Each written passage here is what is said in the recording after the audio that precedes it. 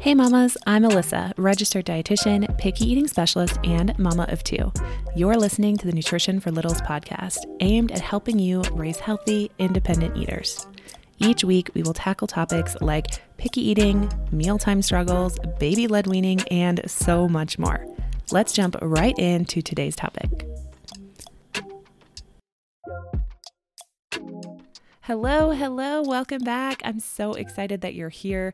Today on the podcast, we are breaking down a listener question. So for those of you who don't know, every once in a while, I always like to go in and grab a question from one of you, a question, something that you're struggling with in real time in your home with your picky eater, and walk you through my advice on that and kind of how to think through that, or some tips or tactics to take moving forward. And I think these are really helpful because even if you are right now not dealing with the exact same issue, I think there's just always something we can learn from other people's experiences and, kind of pull out what works for us and what makes sense and apply it to our own situation.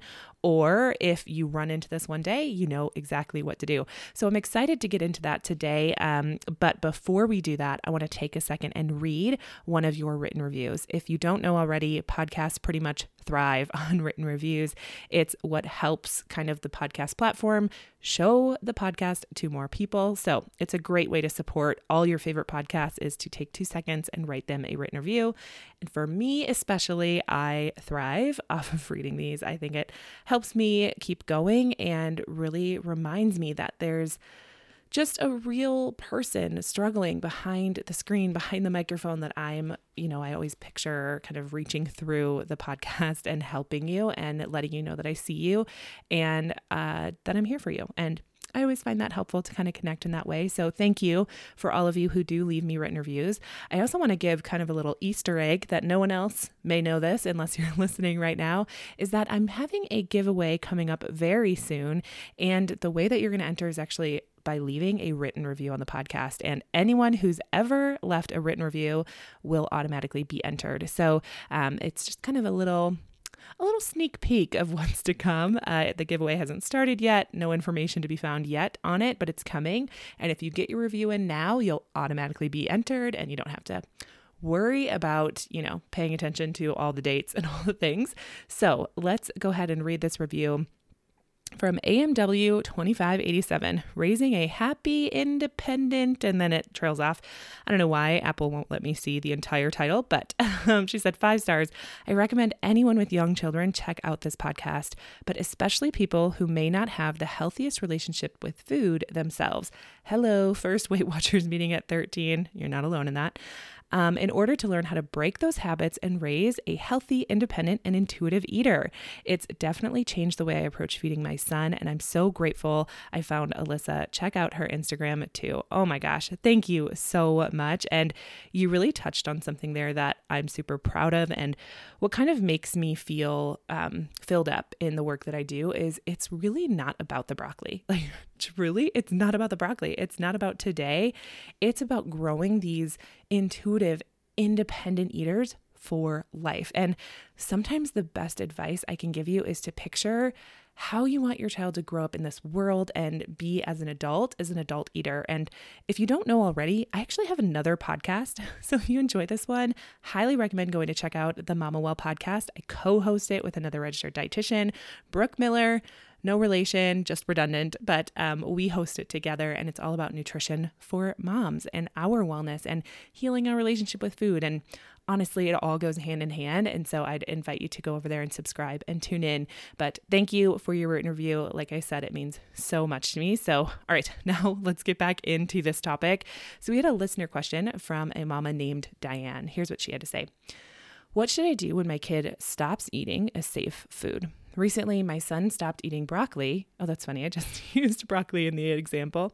Maybe I had it on the brain, which was one of the vegetables he actually ate, and I don't know why. Not sure if I should keep serving it or stop altogether and wait a bit. It's so frustrating to watch. Oh my gosh, Diana, I hear you. It can be so disheartening, especially with like those vegetables, right? There's just something extra pulled to like, hey, they only eat 3 vegetables, but I've got these 3 and I'm going to hold on to them as tight as I can. And it's very disheartening when our little ones drop a food that was regularly accepted and kind of something we could fall back on, right? Like when they weren't willing to eat any other vegetables or, we didn't know what to serve, we knew that this would be a home run. And a lot of times that gives us a lot of peace and solace in knowing that our little one is at least eating something, especially if it's been a few days or weeks or, even a few meals that they've skipped or feel like they're eating next to nothing.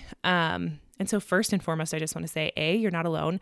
I actually get a version of this question quite frequently. And it's certainly something I teach in depth inside of my Table Talk program, what to do when meals are rejected, what to do when foods are rejected, what to do when they don't have a safe food, and how to actually get your little ones to try a new food so that it can become a safe food. So it's certainly something I teach in depth there.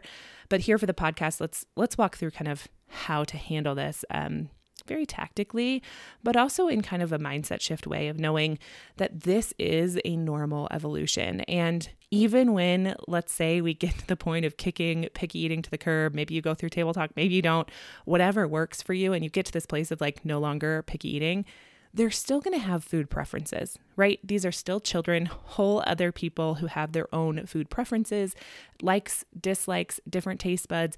They're going to differ from us in some way. Now, typically speaking, our kids do follow suit in the foods that we like to eat. They tend to like to eat. I bet that's probably true for you if you look at your parents. At least it's on like kind of the same plane, if you will. So there is some like truth to that. But that being said, they are going to have their own food preferences and foods are going to come and go. And that's not necessarily considered pickiness. That's truly just them learning their own body autonomy and learning what they do and don't like, and what they actually enjoy. So just knowing that can be really helpful in knowing that it is normal to cycle through safe foods, enjoy some foods sometimes and not other foods other times. And maybe even just seeing that in ourselves and realizing, hey, this is true for me too, right? Like I went through a huge phase a few years ago, barbecue chicken pizza. I didn't want any other kind of pizza. It's all I wanted was barbecue chicken pizza. And it came into my life and then it left my life. And now I haven't ordered it or made it in years. And it's just kind of one of those things that falls into grace and then falls out of grace. And our taste buds do change as we grow. So knowing that that's certainly true. But in this situation, obviously coming from a position of already having a picky eater, probably already having limited numbers of foods. And in this situation, it sounds like, I didn't have the full context, but it sounds like this is a situation where safe food is being dropped, but nothing is being picked up in its place. And that's really where I try to get my table talkers to a place of, okay, safe foods might fall off the list eventually, but we're also picking up new foods. And the hope, especially towards the end of Table Talk or working together, is that they're picking up and adding new foods faster than foods are dropping off. And that's kind of the evolution of it, right? And so in these situations, a lot of times the reason behind dropping that food is important for us to try to clue into if we can. So in this question specifically, Diana, you said, I don't know why. So I don't know how long it's been since your son ate broccoli the last time, but if you can try to kind of transport yourself back there and think through what were the circumstances around this meal or broccoli in general, and kind of ask yourself a few different questions. One was, is there a chance that he got burnt out on it? Especially with vegetables, I find that a lot of parents, out of absolute love and want for their child to get enough, nutrients and vitamins and minerals, we tend to serve the same vegetables over and over again as their safe food because we know that vegetables are good for us, right? And our kids need vegetables. And if they're only willing to have a small handful of vegetables, it makes sense that we serve these foods often. The truth of the matter is, just like adults, kids can get burnt out on these foods. And once they get burnt out, they do tend to drop this safe food and it becomes a little bit harder to come back to.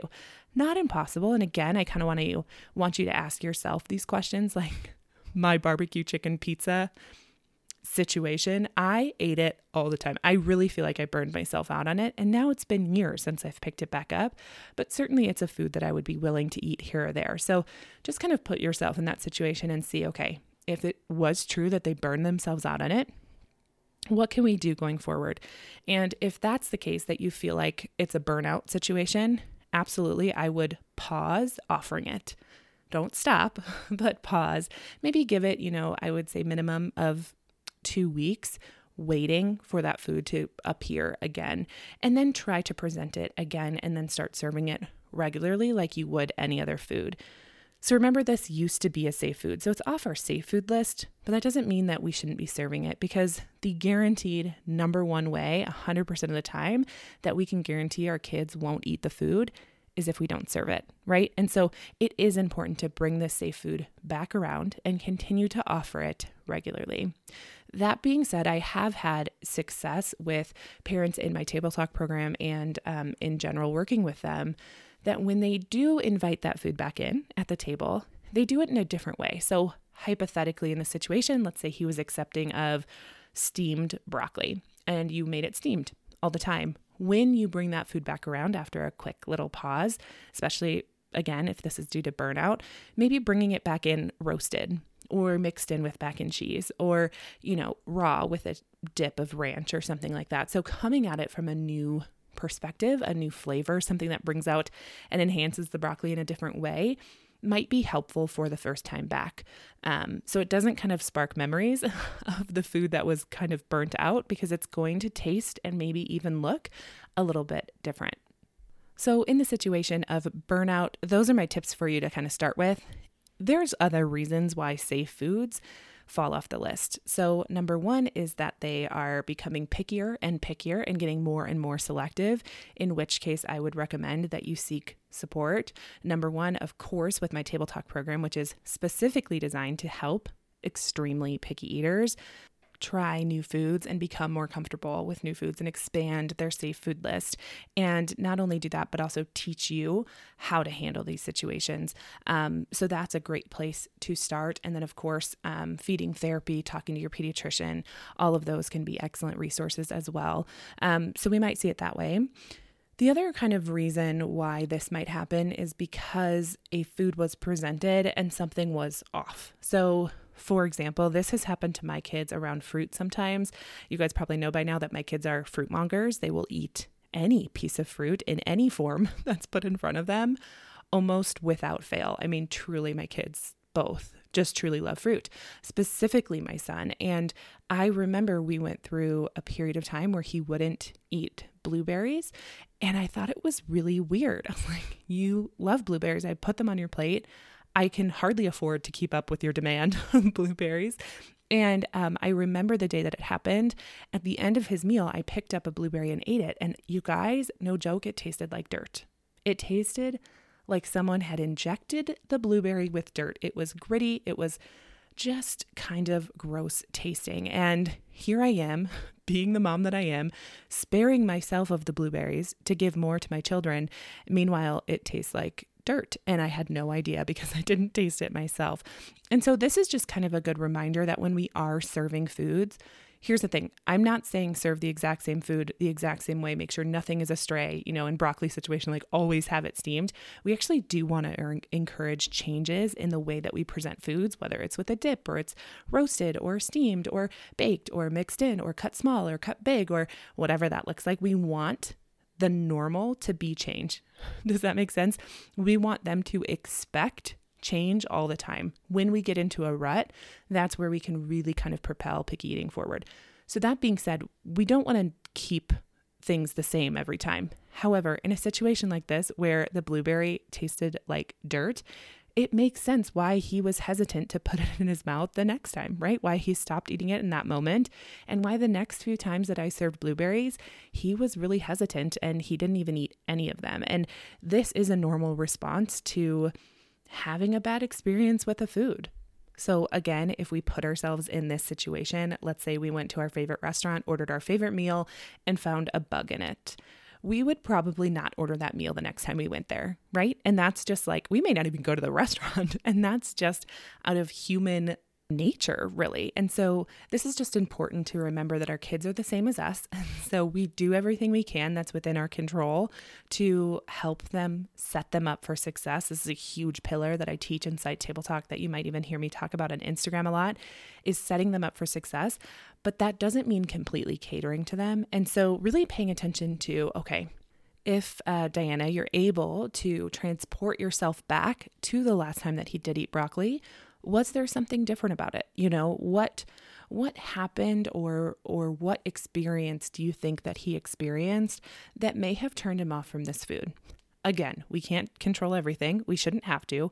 We don't want to keep things the same every time, but it is important to remember, like, a positive eating experience truly is one of the best ways that we can set our kids up for success.